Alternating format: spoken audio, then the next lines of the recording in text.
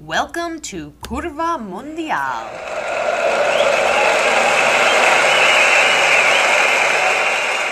Hello, and welcome to another episode of Curva Mundial. I am your host, Sal Bono, and today my guest is someone whose voice transcends everything.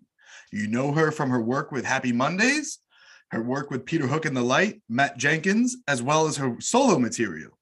Please welcome to the show, the undisputed Queen of Manchester, Manchester United supporter, Rowetta. Hello. Welcome, Rowetta. Thank you very much. It's lovely to be here. Thank you for having me on. I'm so excited, as you just heard me very much geek out right before we hit record here. There's so much to unpack, and I can't wait to hear your stories because I know that you have so many. But let's just start off with, how did your fandom of United come about? Well, actually, it was quite late, more when my son, because I have a son, he's in his 30s now. But when I really got into football, I got into football as a kid, but Liverpool, when in the 70s, when I was growing up, Liverpool were the main team. And a lot of my friends supported Manchester City. So my best friend's dad, he was friends with the goalkeeper from Manchester City, Joe Corrigan. So my first game was at Main Road watching Manchester City.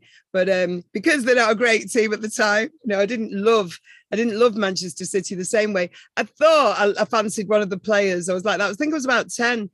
Dennis Stewart scored an overhead kick, which won them the League Cup, if I remember rightly, against Southampton, I think. So I was about 10, 11, but I loved football and I loved watching it on the television. But Liverpool won everything back then. So I didn't enjoy that part of it. But so I wasn't a United fan then or a Manchester City fan or anything. I liked the game. And I used to play the game with the boys because I used to just love hanging around with the boys, which I still do. And so I used to kick the ball and watch football, but I didn't go to the games unless it was with somebody's dad, because I didn't have a dad to take me probably. And I wasn't old enough to go on my own. And it's really just because I didn't have anyone to take me probably. Then I never went to United when I was young. And then something happened when Eric Cantona came to Manchester United, not even when Sir Alex Ferguson came, but I did, as I said, I've always watched football, but I fell in love with the game definitely when Eric Cantona came, because my son, his friend's dad played for Leeds, and that's when Eric Cantona played for Leeds. And so my son was watching Leeds and kept going on about this player, Eric Cantona, who was going to the games. So when Eric Cantona came to United, he asked me, please, Mum, can you take me so I can get somebody to take me? He wanted to see Eric Cantona's first game. So luckily enough, one of our security guys, he managed to get us tickets. So I went with my son and saw Eric Cantona's first game at Old Trafford. And it just, the love story with United came from there. I just loved everything about Old Trafford, the atmosphere, Eric Cantona, Sir Alex Ferguson, all the players back then, though. And I think we were spoiled with the class of 92. A lot of the players as well used to come to Hacienda, and a lot of the players would come to our gigs. So, I think when some of them are in our video that was more like later on, though, 99. So a lot of them, they would let on to me and things like that because of Happy Mondays. But it was just a glorious time. Just to watch football, the love of the game. I fell in love with the game, but to go with my son as well. My son used to go with other people's, like people, Andy Rourke from the Smiths. Of course, yeah. Yeah, his son used to go with a group of kids. They used to get taken, because I was away a lot during the weekends, or I'd be touring, whether I was in Europe or America. Some of the tours could be about 6 weeks long. So my son would get taken to the games. But honestly, I used to try and watch it at every bar that they were showing the game, or I would listen to it on the radio. I never wanted to go on stage if they were in the middle of the game. I was absolutely obsessed with it, but not in a silly way. Just I wanted to watch it. I just loved it. I hated missing a goal. I hated missing the way they played. But it's Eric Cantona definitely, though, that it was the way he played, his presence on the pitch.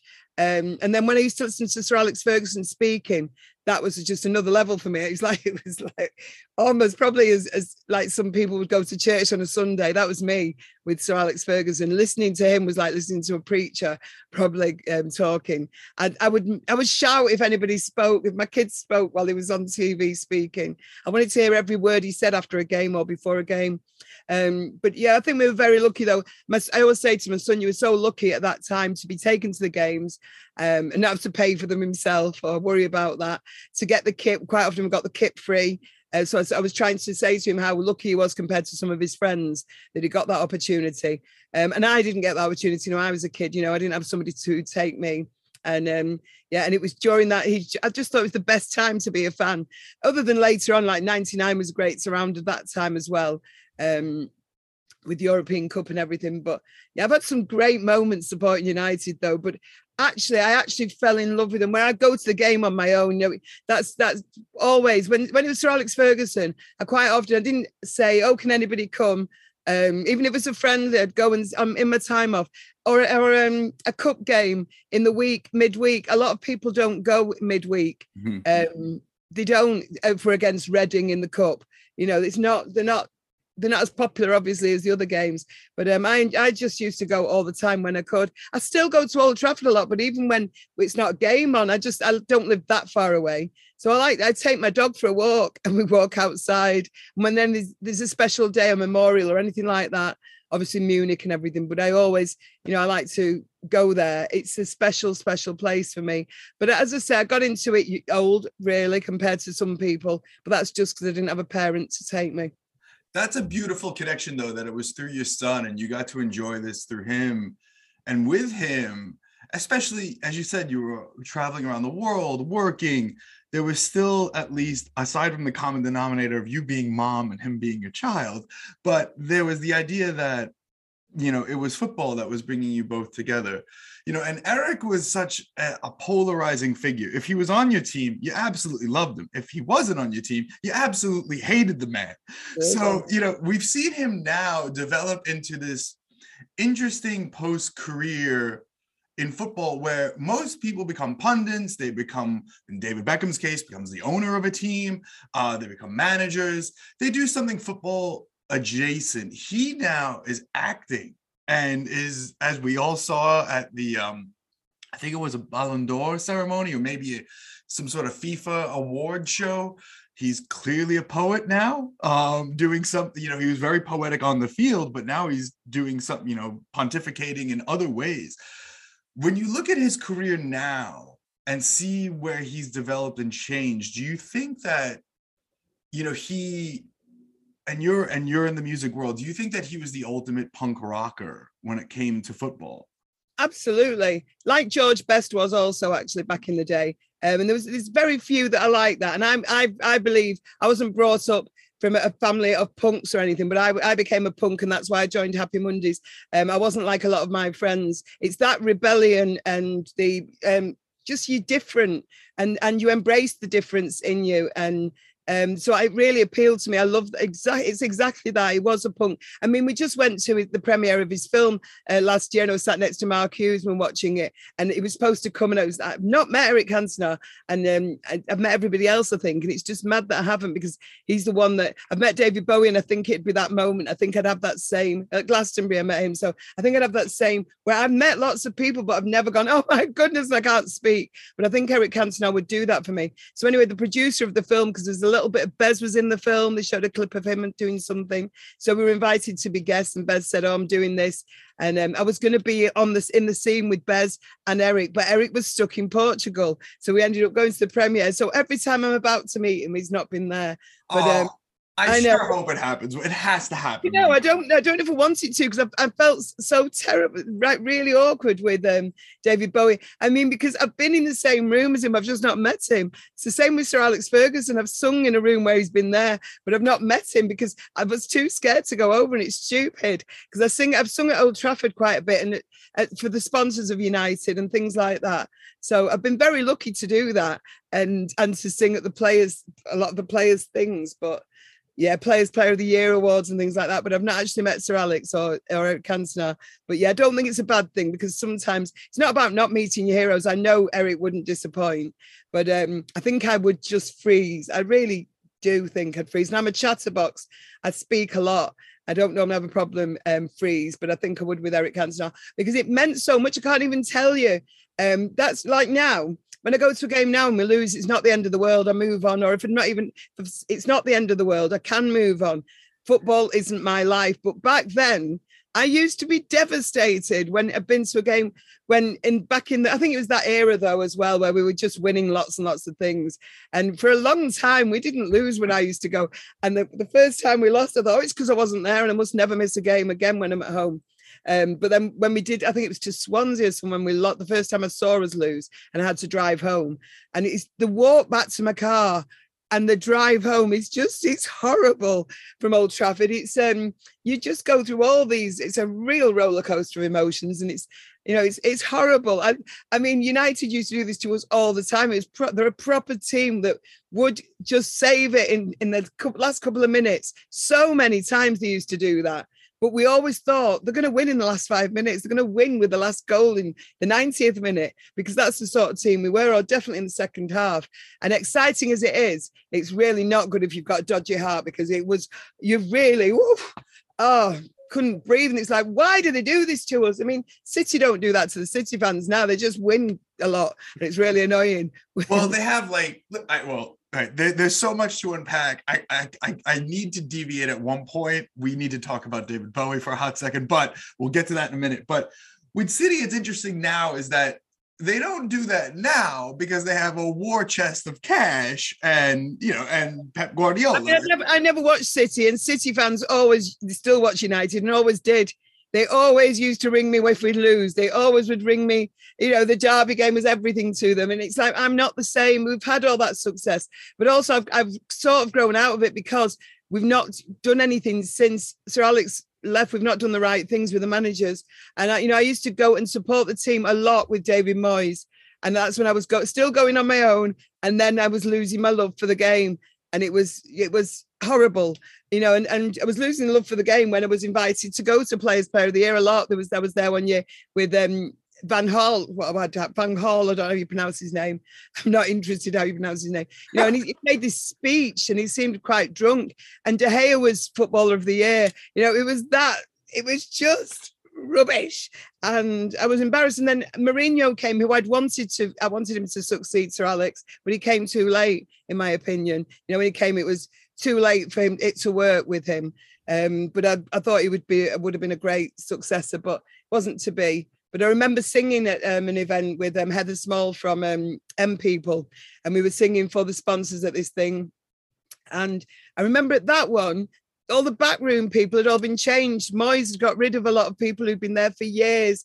And so it was just the most unhappy place to be amongst the players and the old players, the people who were invited to go and do this thing. And I've sung for the sponsors before, and it's been a really happy place. And this one, it wasn't. The time before I'd had Sir Bobby Charlton, there was a legend at each table for the sponsors, and the legend would come up as I was singing This Is the One, the Stone Roses song. And I presume Ian Brown had said he wouldn't do it because they asked me, would I do it? And then they did. There was a film with Sir Matt Busby and the story of Sir Matt Busby, and I was singing Stop Crying Your Heart Out, an Oasis song. Yep. And so it was all like this really surreal for me. But to sing at the end of it, to be singing This Is the One, and there was Andy Cole came up, Dennis Violet, who's some old guy, Paddy Crerand, who I know really well. And you've got all these 10 people and we're all on the stage. It's Brian Robson, of course.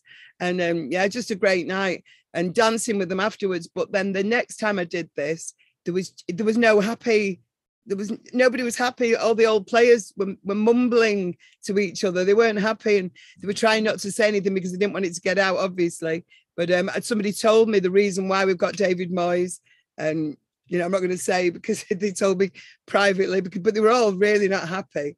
And wow. David Moyes wasn't right for United. And I hope West Ham win nothing for them. It is. I'm bitter like that. What's interesting to me is that you mentioned all the managers that they had, and obviously it's the post Sir Alex world.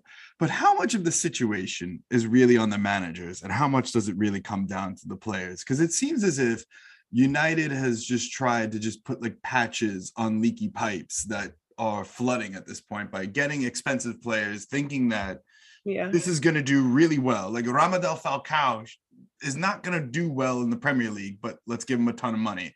Yeah. Let's get Angel Di Maria, and Lukaku should have done well, but he didn't. And now they bring back Ronaldo, which has been up and down. Yeah. It's so really, like, at the end of the day, like, how much of it do you think comes down to buying the wrong players or just not having a unified team? Because you hear reports now that these guys just don't get along. Yeah, well, it's different now. We've had years of not winning things, and we've had years of not having a manager that's been right for us. But when it started, I think we had an opportunity because I didn't think we had the best team when Sir Alex went, but we still won the league. And that happened, and I remember celebrating that year in Albert Square in Manchester. And it's like, we all knew that wasn't a great team. So it was everything for the new manager to do. But David Moyes just wasn't the right one. He didn't bring in great players. And the players that were there just didn't connect. It's the same with Ollie. It seemed to connect a lot better with the players for a time, but something wasn't right. And we don't know what it is. People can blame the Glazers, people can blame the managers, people can blame the players, but we're not managers and we don't know. We're just fans, and all we've got to do is back the manager, back the players, and that's what we do. You can moan about this one's not playing right. I think Di Maria, I had so much hope for him. I remember he had so much. He's going to be amazing. I'm going to love him like I love Cantona, isn't it? Which I've done with Zlatan. I did the same. I love Zlatan. Zlatan was like the second coming for me of Cantona. That was as close as I'm going to get. Ronaldo has always been amazing, but he doesn't do that thing for me that Cantona does the minute he walks on the pitch. And yeah, I do love everything about Ronaldo. You might be the first person on planet Earth to ever say that about Cristiano Ronaldo. Say it to him, to his face, and say, God, he's amazing. No, because he is amazing. I was so happy that he came back. I wish he'd come back earlier. But I'm just saying, as a fan, when I'm in Old Trafford, I just couldn't take my eyes off. There was something more than just, is he going to score a goal with Cantona? It's the magic. I mean, Fernandes is doing the assists he's doing at the minute. That's like one of the saving graces with United for me. And one of the reasons I watch still Cavani, I do like. So we've got glimpses of greatness, but there's no consistency. And there hasn't been since Sir Alex left. There's been no consistency. And that's the problem. And we don't know why. Players should do better. I don't know. Pogba's sometimes brilliant, sometimes not. But that's I don't know what if we knew the answer, then we could manage United. But I think the play, there's no reason to say we've got a great squad now, and we're getting beaten by teams that shouldn't, or drawing against teams that we shouldn't be. The other day against Watford, no goals in it. We just don't look like a great team, but we haven't got a proper manager yet. I don't know. Again, when he came, Rangnick, I can't say people's names. Usually though, by the time I learn someone's name, they go. So I've not learned his name probably yet. So he's a very interesting person, because there was a point, I'm a huge AC Milan fan, and when there was a point where Milan were interested in getting him and they signed Zlatan again. It was early 2020. Yeah.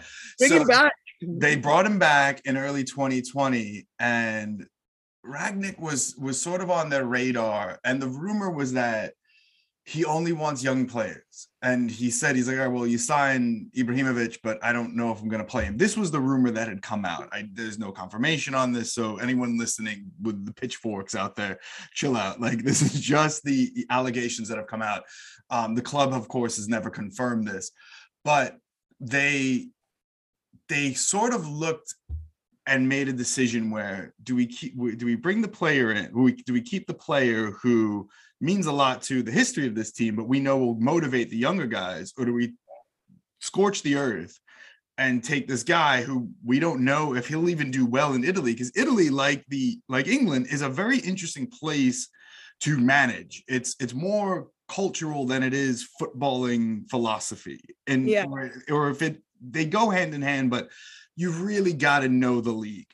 And they decided to go with Ibrahimovic, and it's paid off, and it is paying off. And I want to see, and I know Ibra will play until his legs fall off. I wanted him to stay with United. I was absolutely gutted that he left, because that's exactly like you're saying. I mean, because Cantona left too early, in my opinion. But if you fall out of love with football, you've got to go, I suppose. And he obviously did.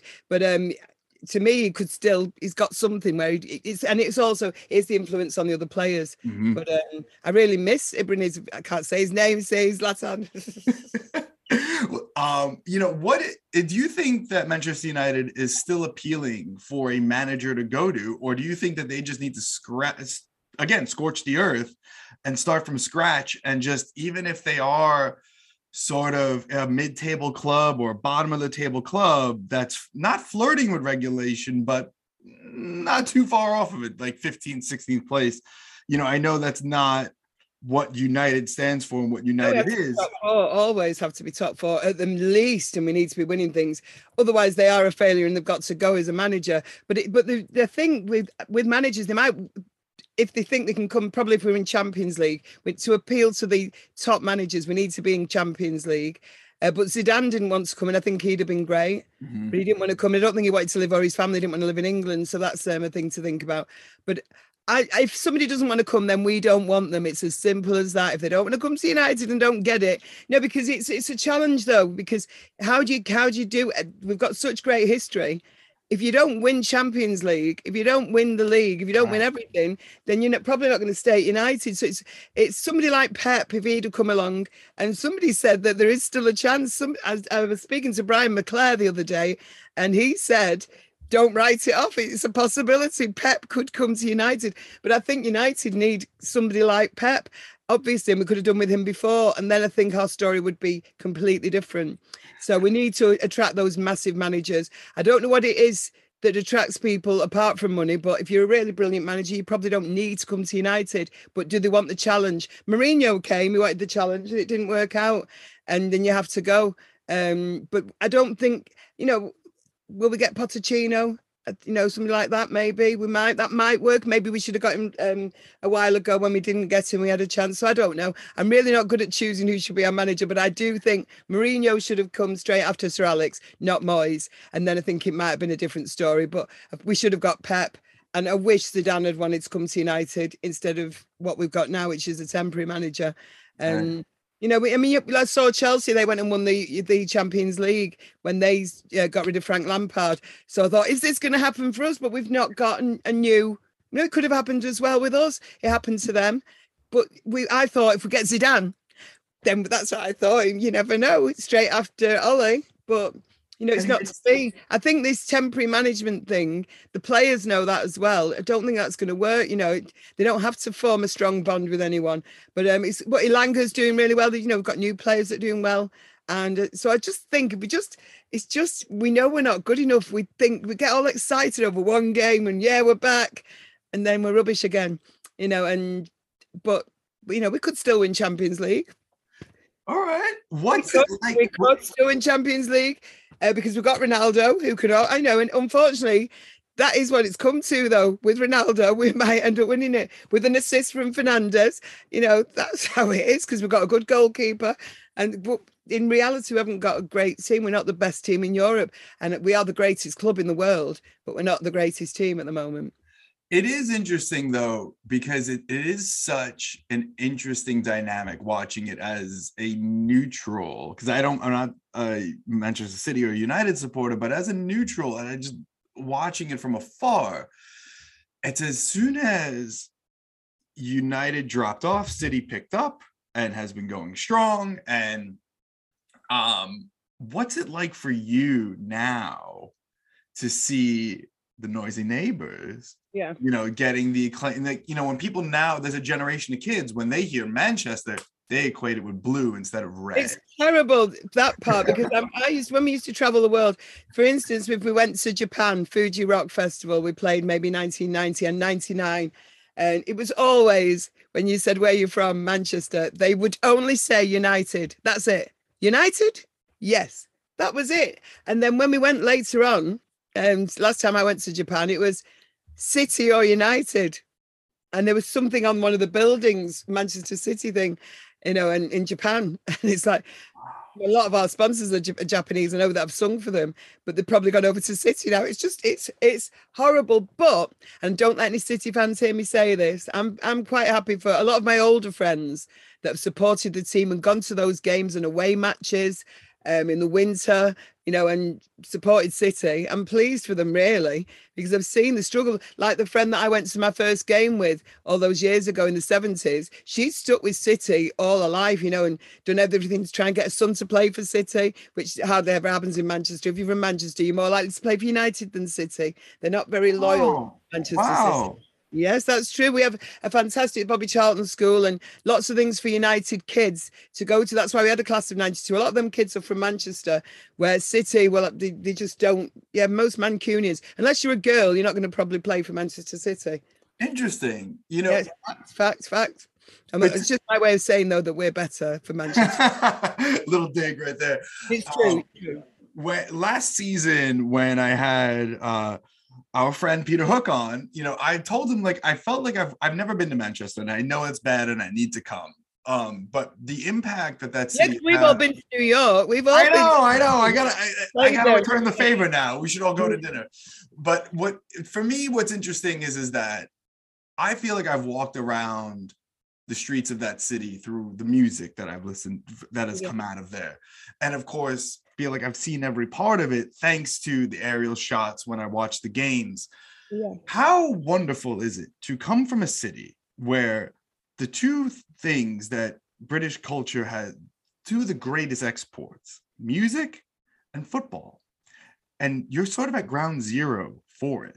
You know, what's that like for you? Because the interesting thing about all Mancunians is that whether you're talking about the Gallagher brothers or whether you're talking to you may support different teams, but everybody loves that city. Unless you're Morrissey, maybe he doesn't love it that much. But everybody that's from there loves. I don't think Morrissey's really from Manchester. Okay, well there we go. I'm joking.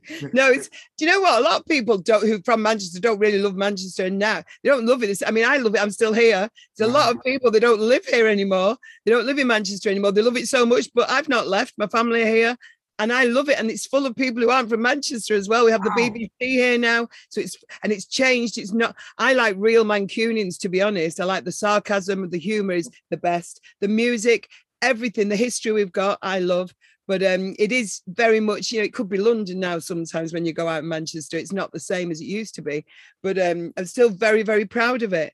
And, you know, I don't live far from the airport, so I'm not here a lot, but I love it.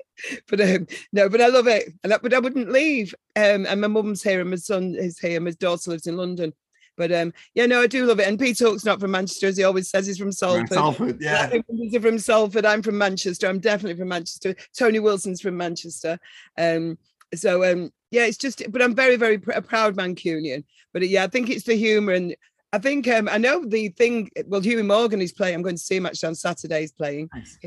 Yeah, but we've got similar types of humour as people from Brooklyn have a very similar type of humour to Manchester, and so we've always got along with people from Brooklyn, and it is different than the rest. I think of say New York or the rest of the UK.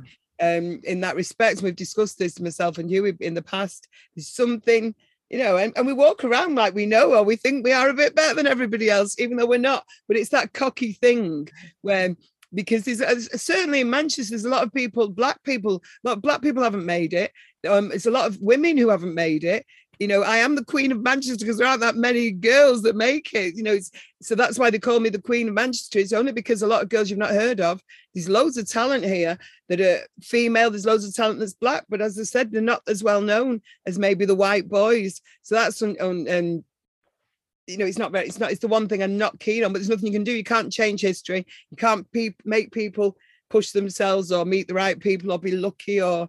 You know, I don't know. It's easier now because of the social media. If you know, it's easier to push yourself and get known. But certainly when I was younger, there were, you know, it's a very, very white male famous people. Look at all the bands that are famous and made it from Manchester. So when you're talking about Manchester music, you are really talking about white male music. Right. You know, and luckily I sung with Happy Mondays and I've sung with Pete Hook and all this and lots of other people. But yeah, mainly known for the whites. But if you look though deeper, the house music's a big thing and the clubs and things. But as I say, people actually from Manchester, a guy called Gerald did well, but there's people from Manchester, few and far between that make it really big if they're of colour or female. So let's change all that. Yes, let's do that. Because I made sure I'm known anyway, because that's all you can do. You know, and if my kids, if they want to play football or sing, then I would have pushed them if they wanted to, but they've not been dead into it. So that's up to them.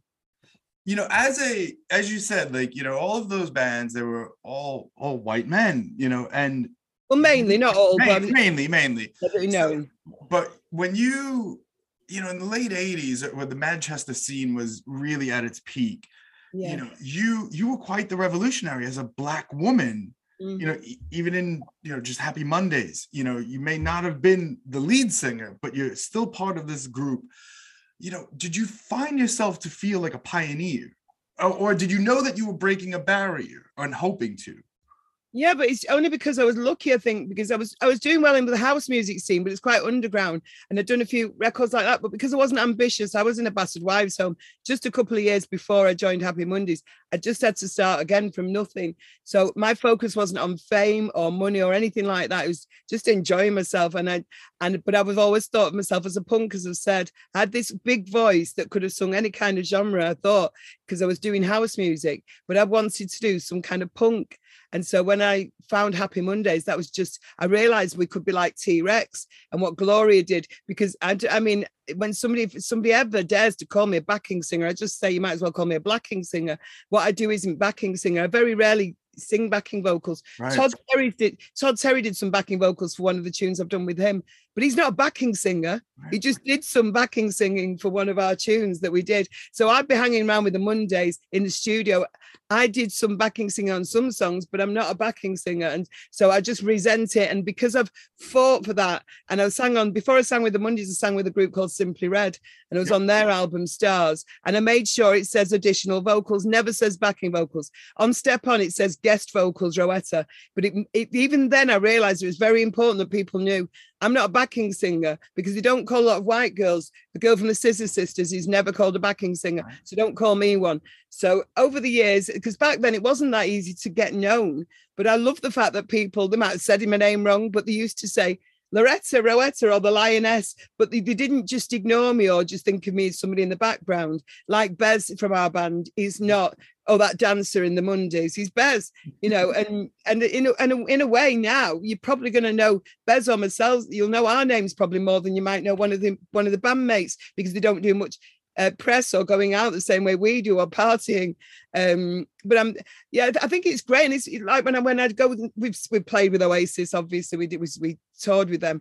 But whenever I go in a room and there's big Manchester musicians, they all know who I am. They come over and hug me. They say, and that's fantastic. I have been doing it for a lot of years, but it's still, there are a lot of singers and male as well from Manchester who I'd walk in a room and we wouldn't know who they are from back then, so I think, I've done well. We are still going though, which is fantastic, and we're probably going to be touring. I don't know if we're going to come to America yet, because we've not done that for a while. It might be difficult with the visas things and stuff, but we're touring probably Australia and New Zealand again, and doing our own tour here, and all the festivals coming up. I think we're doing Glastonbury again. So it's great though, and people will go, Rowetta, when I come on stage.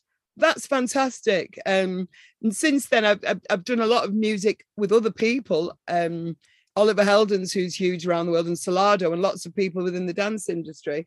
And it's again though, making sure I'm not just the voice on a record, because I've been sampled a lot, making sure I'm known and not that unknown woman, another unknown woman from Manchester, another unknown woman of colour, because I want to inspire young little Black girls. You can be known and sing, especially now that I record myself at home. I don't have to go anywhere. I don't have to rely on any producers. And during lockdown, I learned to do it better. And that's what we all should have done. Learn to do whatever you do. Learn your craft. If you're an artist, you should have painted more or whatever. But yeah, and I learned it to record myself well. Get my dogs to sit in the other room and not make a noise while I'm recording. But just make sure that that I work really hard at being the best I can be, and being treating people like really nice people, fans who buy our stuff, take interest in us, giving them time and not just blanking them and only coming online when we've got something to sell. I hate all that. I've actually, I embrace the people that, they come out to our gigs, make sure that they're listened to, and if they want us to do a song that we don't do anymore, make sure at least you reply and say, I'll try and get Sean to sing that one. He might not want to do it, but we can try. But it's just when, I think a lot of people are just blanked, and there's a great opportunity now to, be as good as you can be, and have people just appreciate you even more. But you've got to give something back, and a lot of people forget to give something back. Same with the footballers, whether it's football or music, you got to give something back and appreciate your fans, or you don't deserve to have any. You don't deserve, to have any. I love that, because, I read a quote recently from the great Alessandro Del Piero, and I say that as Alessandro Del Piero, the Italian national team player, not the Juventus player. But obviously the Juve icon. Yeah, I wish. But obviously the Juve icon. But he had said something recently, or I read something recently, that he's like, for you, meaning as a player, it's 1 second of your day. For that fan, it's a lifetime. Absolutely. I mean, absolutely. When I spoke to Hookie, he talked about how, he's obviously neighbors with many of the players, past and present, but he would see so many of them around town and they were embedded in the community. What was that like for you? Did that happen to you as well? And do you see that happening now? Or is it just, again, like this is their job, they've relocated to the city or the greater Manchester area for work, and then once their contract's up, they're out of here? Like they don't really care about the city? Or is that incorrect to think like that they do care, but just not as much as they did in the past? Well, it's people like Eric Cantona, who you would think he was born in Manchester sometimes, because he really does come back and he does care about Manchester. He actually genuinely loves the club. Ronaldo must do. He really enjoys living in Cheshire, and that's where I live. It's just, I actually see more City players around than I do United players where I am. I don't live far from Roy Keane, but there's a lot of there's a lot of City players live near me. At the Italian restaurants, they are mainly, it's City players, and they're really friendly and lovely. And but I've lived in the same house for 30 years, and it is out about half an hour away from Manchester. And you're just used to seeing people that and there's a way though that when they want to be seen, then they have their head up, they don't wear a hat, or they wear the hat that everybody knows them for. And it's the same with me. When I'm walking my dog in the morning, I've usually got a bubble hat on, my head's down. I could be anybody. They'll still find you if they're big fans. They'll still see you, and they'll ask for a selfie now, which you never used to be able to do. We want a picture. Please have a picture. And you say, yes, sometimes I'm picking up my dog poo. I don't really want a picture. But, I wouldn't dream of going up to somebody because it happens to me. So I wouldn't go and say, can I have a picture unless I'm out on a night out. But when I'm walking down the street, I would never say it. But people don't have a problem with saying, can we have a picture, or waking you up if you're on a train?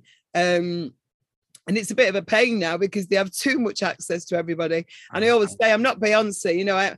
I don't want to be called a backing singer, but I'm not Beyonce. But I'm a singer that's done well. And we do perform massive gigs still. As I say, I think we're doing Glastonbury, we're doing the Isle of Wight Festival. But I've not changed. I'm still the same person. But I am a person, and I have a private life. And I don't do all the magazines. I never have done. Never, always chosen not to do too many reality TV shows and all this. I think Sean and Bez are doing a lot of them now. But the minute you do that, then you've got to be careful then to say, I want my private life. It might be. Right. But you're smart and calculated. You did Curva Mondial, which I'm really appreciative for. Exactly. It's about football as well. I do like speaking about football, but I used to like speaking about football more than I do now. Obviously, I used to work for BBC and do the Red Wednesday, it was called, on BBC Radio Manchester every Wednesday, and I would be buzzing. And that wasn't when Sir Alex was there, but I still had hope back then. This was when under David Moyes, and the reason I got the job was because I did a passionate speech because I was heartbroken. I was in tears. And I'm not like that now. I don't let it get to me that much, but I really was. I just thought, what's happening to our team? And I was walking around Manchester with my head down, and City fans laughing about it. And I hated all this stuff. They would text me and say, basically, nah, because we've lost. Aww. I never did that, when we were winning everything. So it's just started to pee me off. And I was saying, I'm going to stop being friends with these people. If football's all you've got, then, because it's certainly not what I've got, but it's not the game that would put me on a downer for the day. It would be their text messages, the fact that somebody wants to try and ruin your day. I just hate all that. It's once the game's over, it's over for me. And then we look at the tables, we see where we are, what can we do now? And, and you reevaluate. But we were having a terrible, Van Gaal couldn't stand his post-match speeches. That's the sort of thing, it would put you on a downer for the day because it was terrible. Or sometimes before, he's telling us too much about the players and arguments and things like that. Mourinho could be a bit like that as well, which is never going to work with United. Right. But it is interesting, though, because so Alex was there, and not to keep going back to the glory days, but there seemed to be such a discipline where he was the barrier between the press and the players. You never really heard of internal strife, controversies, problems. I'm sure they existed. Well, you did occasionally when he threw a shoe at David Beckham. Right, of course. Things like that. Things like that. So we did hear, but it was. I thought that was always great though, because it taught the rest of the players don't F with Sir Alex Ferguson, and the fans knew that, and I think it was all good. That I think things that slipped out. The reason we got to hear about stuff like that, it wasn't accidental. I think it was to make sure the players kept in line. If they went on a night out and got pissed and all this and had pictures with girls in a room, they're not going to play for United the next week. They're not. Right. Sir Alex will suspend them himself. You know that, and I think a lot of that discipline's gone, and it doesn't work. But people like Ronaldo wouldn't. I don't think they do that. He's a good family man. He's not going to go out and mess it all up. But there's a rumor now that he's telling. Yeah, there's a rumor now that he even tells the cooking staff, like, no more sweets. No, I don't want no cakes. No, just they're so disciplined that kids enjoy a donut. That's what you need. Look, they're on such an amount of money, but it's not just that. If you love the team and you love the fans, you should be doing. It's like me going out. Well, I used to sometimes with Bez going out the night before a massive gig. Right. With Happy Mondays, you can get away with that. But if I've got a recording with the BBC Philharmonic, I'm much more respectful than I am with Happy Mondays because of the audience, really, and because of the people in. Because I sing with orchestras quite a lot, but BBC Philharmonic, if you're honoured enough to sing with them, you should go in with an early night the night before, and not go stinking of alcohol and all that. So, I have a nice early night and do the right thing. And I always sing really well, but I take it very seriously. It's our job, though. It's our job. But it's, to me, the audience, it's so disrespectful of the fans, if you're a footballer, or of the audience, if you don't take it seriously and you are, going to rooms with different girls and out all night and all this. And Sir Alex, it wasn't the same back then. People didn't, because they knew they wouldn't have a job if they kept doing that. They're not going to, and they cared about playing for United because they really are overpaid. If you're getting $250,000 a week, what are you supposed to spend that on? Some people actually are getting that much. That's how silly it is.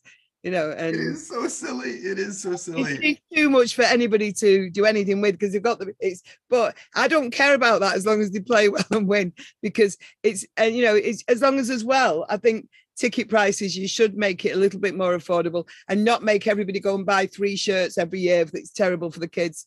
All that. There's no need. You shouldn't pressurize, at least keep them looking similar. It's terrible that a kid has to wear a new shirt every season and then the away kit and then the second away kit. That's all about money, and that's what you're paying for with these players, really.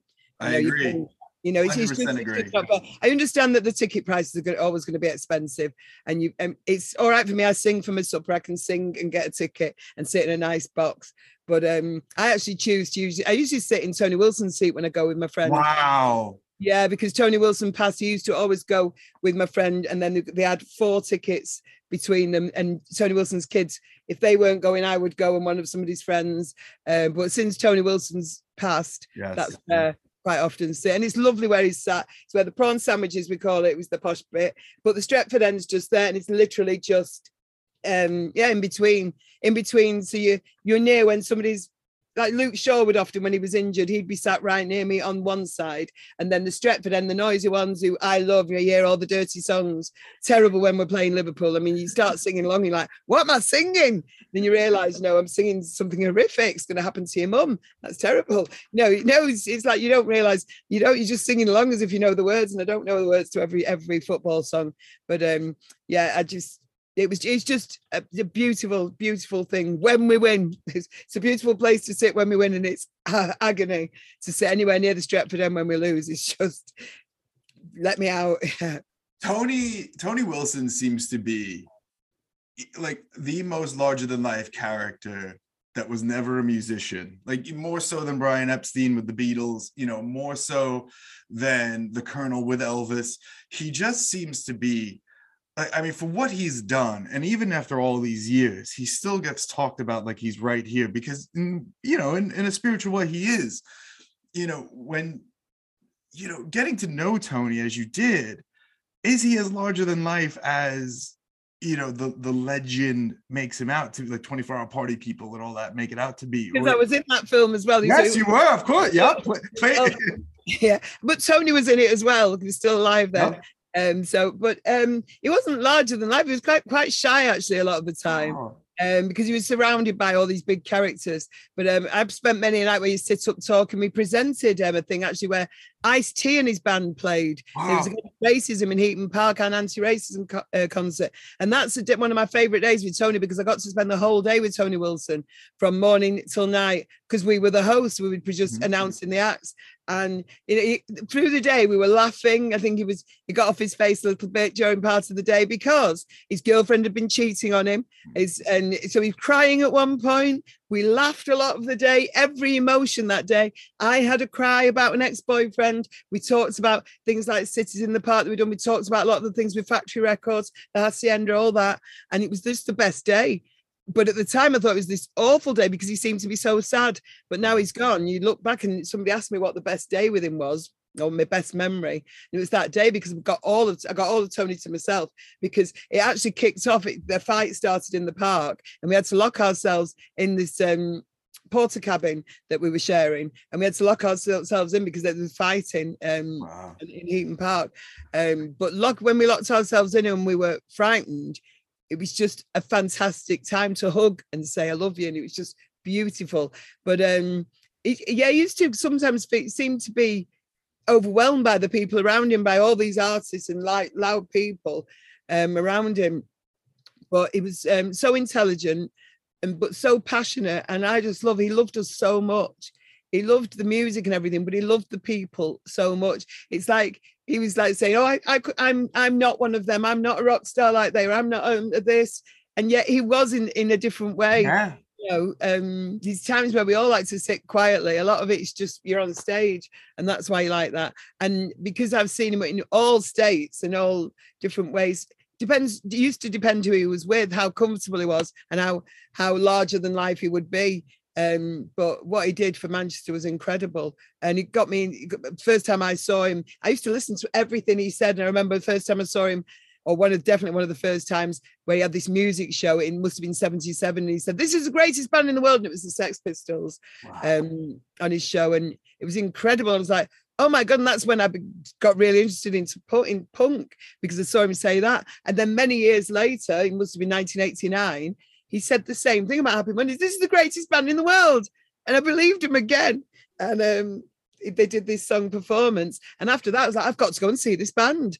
And this is a band for me. And it seemed like it was a sign for me, because for years I'd been into punk groups like Crass, The Clash, obviously, Sex Pistols. But I got into punk after seeing the Sex Pistols on his show. And then I ended up joining Happy Mondays because I saw them on his show. Wow. So it was, so it's very special to me. I used to have his picture above my bed and wake up every morning, but I've changed it to my dog who passed away, because that's the first thing that I see in the morning through my mirror is my dog. But it used to be Tony, but yeah, and he's had to move to the left-hand side of the room.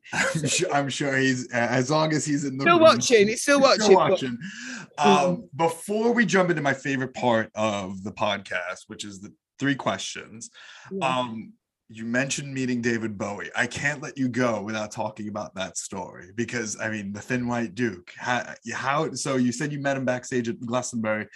What happened? What was that like? What was he like?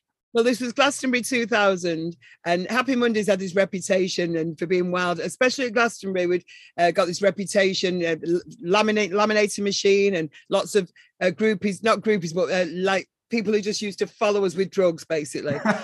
His reputation for being like that. So they put David Bowie's porter cabin one side of the stage of Glastonbury, which is the pyramid stage, so it's huge. We'd already played it in 1990 with headline, but he was headlining in 2000, and they put Happy Mondays porter cabin or 2 porter cabins the other side of the stage. So, but they put Rowetta's, because I'm a girl, they put mine next to David Bowie's. So I was like, what? So I'm not, because quite often I'm not near the boys. I get the nicer toilet, basically, because I used to be a bit fussy. I still am a bit fussy about my toilets. It happens. As you should be. You absolutely should be. I sang there again in 2017 without the Mondays, and they put me next to Radiohead, who were headlining, because I was with Hacienda Classical opening, but they put my Winnebago, because I'm a girl again, so they put you next to. So the best thing, if you want to be next to David Bowie or anything, or not anymore, you can't, be a girl. So I couldn't believe it, and I brought two of my friends along because they were such Bowie fans, and so they couldn't believe it as well, because we were in the, and I was like, oh, do you think he'll come out? Do you think he's here yet? Anyway, it just ended up coming out for a walk and watching. He was watching quite a lot of the bands. And obviously, and he looked, I've got pictures that I've took of him that Bowie fans always repost, but his hair was immaculate. I think this was 2000, so he was 53 years old, but his hair was blonde and long, and he looked stunning. And it was just the most incredible gig. But he was talking to us as if we were just normal people. What time did you get here? Things like that. Have you played here before? And I was saying, I did in 19. I could hardly speak. I did in 1990. I mean, Happy Mondays. I remember saying something about in Manad, and my friend that was with me, he was gay, and he was on the phone to his mum saying, "No, I've not shagged him yet." He actually said, and I was like, "Please don't embarrass me to my friends." Bez came along, and he started chatting to him for a bit, and so it's just surreal. And this is before camera phones for me, for 2000. We had a phone. I got my phone in 1999. We didn't have a camera on it. So I was taking them with just your normal click pictures. So I've got these most beautiful photographs, and then got ready to get on the stage. On the stage, got this African dress on, I'm singing Hallelujah. And I come off stage for my one song, and he's there watching at the side of the stage. Thank God I didn't know, because it would make you really nervous. And it was actually filmed, I think it was filmed for MTV or something like that. It's been on television or BBC. So I come off stage and he says, "That was really eclectic." And that's the last time I spoke to him. Or he spoke to me. And I just went, "He just said it's really eclectic." I said, "What does that mean?" That's exactly what I said. That's awesome. I didn't have Google on my phone then. No, I did say, "What does it mean?" I know what it sounds like it means. So, yeah, so but it just looked, it's the fact he looks angelic, to be honest. But it's how warm he was, and I expected him to have loads of people around him, and he didn't. He walked out of his dressing room with nobody around. There's probably somebody watching from somewhere, or there might have been somebody in his Winnebago, I don't know, or porta cabin, or whatever you call it. I don't know what to call them dressing rooms that are like, they're the porta cabins. They were big ones though, to be honest, and his was a lot bigger than mine. His was like a double one. But I couldn't believe it. So whoever organised that, whether it's Emily, Evis, or whoever, thank you so much for giving us the best day ever. Because obviously you don't know somebody's going to pass, but it's just, it's one of the people that I would have, I wish I could have sung with him. I've seen him so many times. Oh man, a David Bowie Rowetta duet like that. You know as well, because I was thinking, if only I could have been myself and talk like I normally do. But I was, I couldn't speak. Honestly, I'm saying I said something to I really couldn't. I was standing next to him and I was trembling. I've never been like that ever. I just couldn't.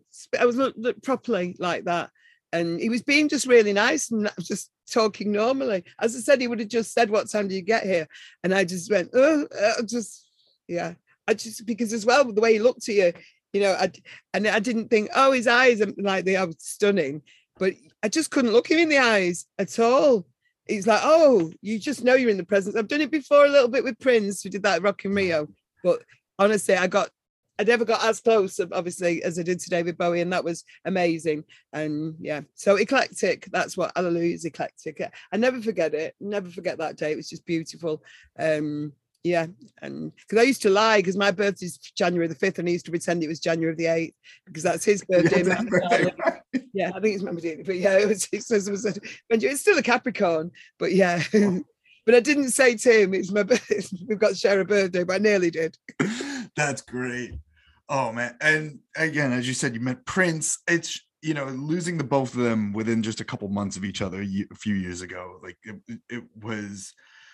It's almost as if there's that funny, I mean, now it's not so funny, but there's that meme that like when Bowie and Prince died, everything just went to shit like right afterwards. And it's kind of, you can't argue with it. It's getting worse though.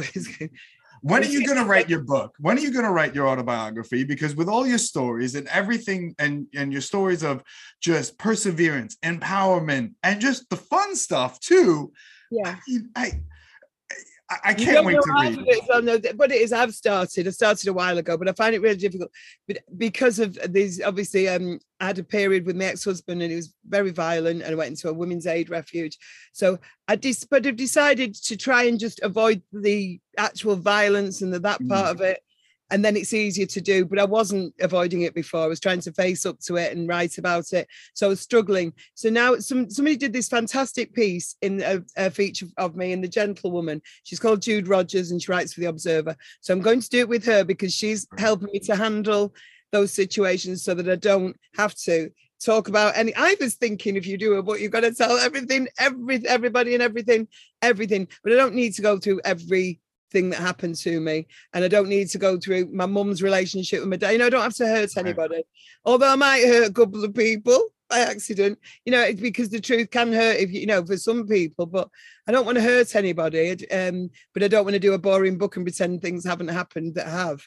Rowetta, well. The word boring doesn't exist in your vocabulary, even if but I mean, if you just cut everything out, if you cut everything out and pretend nothing ever happened and I've got a lovely squeaky clean life, which isn't true. It's like I had a big fallout with Sean Ryder, but I'm in a band with him again now. We're working together, we're really happy. Do I bring all that up again and then cause all the problems? So you have this, so I'm going to do it with someone, because I was just trying to just get it written on my own. I was going to Lake Garda actually to do all the writing. I did loads of writing in Lake Garda. I go to this place called Malchesney that I love, and where I go on my own. And I went there specifically to write, but I decided I needed to stop going there to write because I wasn't getting anywhere. I was just crying while I was there. So it was like going, having like psychotherapy but without talking to anybody. So just like, it was like a therapy session, but just everything just written down in my MacBook. But I think I've done it now. I don't need to keep going over the same things and getting it and doing it that way. Just when I go to Malchesney next time, I actually did it last time I went. I just did music, and it was nicer than going and crying all the time. So so it's I thought I needed to do it to get everything out and it'd be cathartic, but I don't need that in my life. I've done all. Right. I think I've got enough out already. I feel much better, much freer. I've got rid of everybody who's anything toxic in my life has gone, and that's what you have to do, obviously. And it's I did it before lockdown. I did it way before, and I just got happy doing that. So that's why I'm ready to do a book now, but I wasn't ready because I always said if I did a book it'd just be for money, and I won't do it just for the money. And then lockdown, I thought, you know what though, we're gonna have no work for a couple of years, I might need to do it, but it didn't do it then. So it's definitely not, it would have been then if I was going to do it for money. So I'm happy I managed to get through the lockdown, not do it for money. And I've had a lot of offers, I'll be honest. And I did a show years ago, about 18 years ago, the X Factor, they wanted me to do. And I said, no, I'm not doing a book. And I don't dwell on that time. I enjoyed it doing that, but I don't talk about it now because it's relevant. It's 17, 18 years ago. But yeah, if I was going to do a book or going to do any reality shows and stuff like that and make the most of that side, if that was in me, I would have done it then. But I like to just concentrate on the music and not tell people too much. But about my past, I am going to open up and do a book because also people really want me to, so as well. But I'm not in a rush to do it though. That's what I will say. You do it at your own pace. It's your life. Literally, if I'd ever rushed it would have been for money, and I don't want to do. No, I just don't want to do it for money. So that's the reason I've not brought one out already. I think Sean might have 2 or 3 books out now. I've just chosen not to because they would, I know there would be more for money than not. But my book, I might do more than one though, because I just said I think it's too much. Too much. I find it when I try and look at my life, it's too much, all of it. So I don't know how you do it in. I don't know. Somebody said it should be about either being a woman in the music industry, which isn't my life. My life is everything. It's not. Yeah. My life isn't just or being a battered wife. I don't really want to do a book about being a battered wife, but my life is everything. It's probably more like a Tina Turner story, that kind of thing. Because I'm still going at this age, and I'm working with some proper superstars, really. You people like Oliver Heldens and Salado, they're massive. So and still doing it with Happy Mondays and I'm doing Glastonbury at my age, again for the 4th time. Or is it 4th time, which is amazing. I know, when I was saying, I can't believe I'm doing it 4 times, twice with the Mondays, once with Hacienda Classical, and I'm going to be doing it again. That was before lockdown, and then it got cancelled. Right. It was supposed to be the 50th anniversary. So I've just got a phone call 2 days ago. Are you available on June the 24th for Glastonbury? Well, yes, I am. So hopefully that'll happen. And then I'll remember, it'll just remind me again of the day I met Bowie, which was just incredible. Now time for a coffee break. Curva Mundial is sponsored by Mod Cup Coffee in Jersey City. But you can get it anywhere in the world from modcup.com. Mod Cup, drink modern coffee. Use code MUNDIAL for 10% off your first order.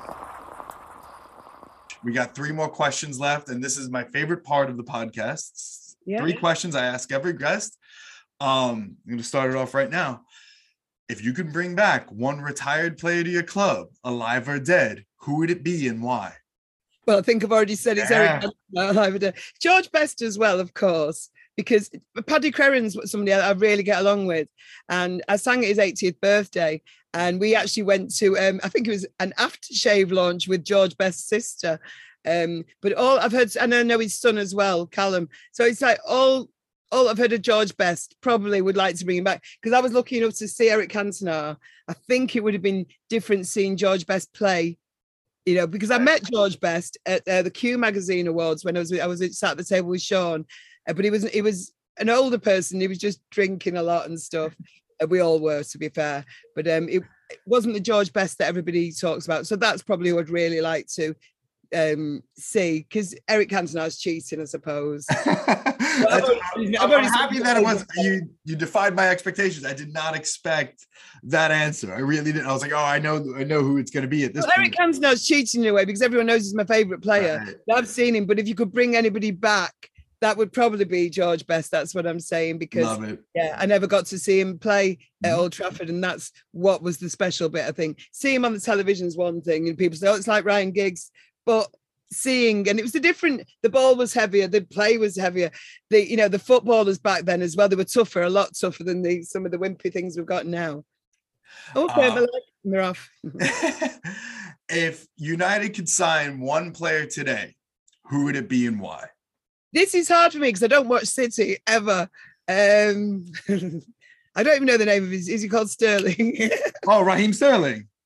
I think he's a good player, and because I've seen him with England. Because like people would say Aguero back there, but I never watched Aguero, and that's the truth. I don't watch other teams play, and I don't watch many derbies. I don't like watching City United. Never have done. When we were brilliant as well, I never used to go to the derby games. I used to always think we'd lose when we were the best team in the world. But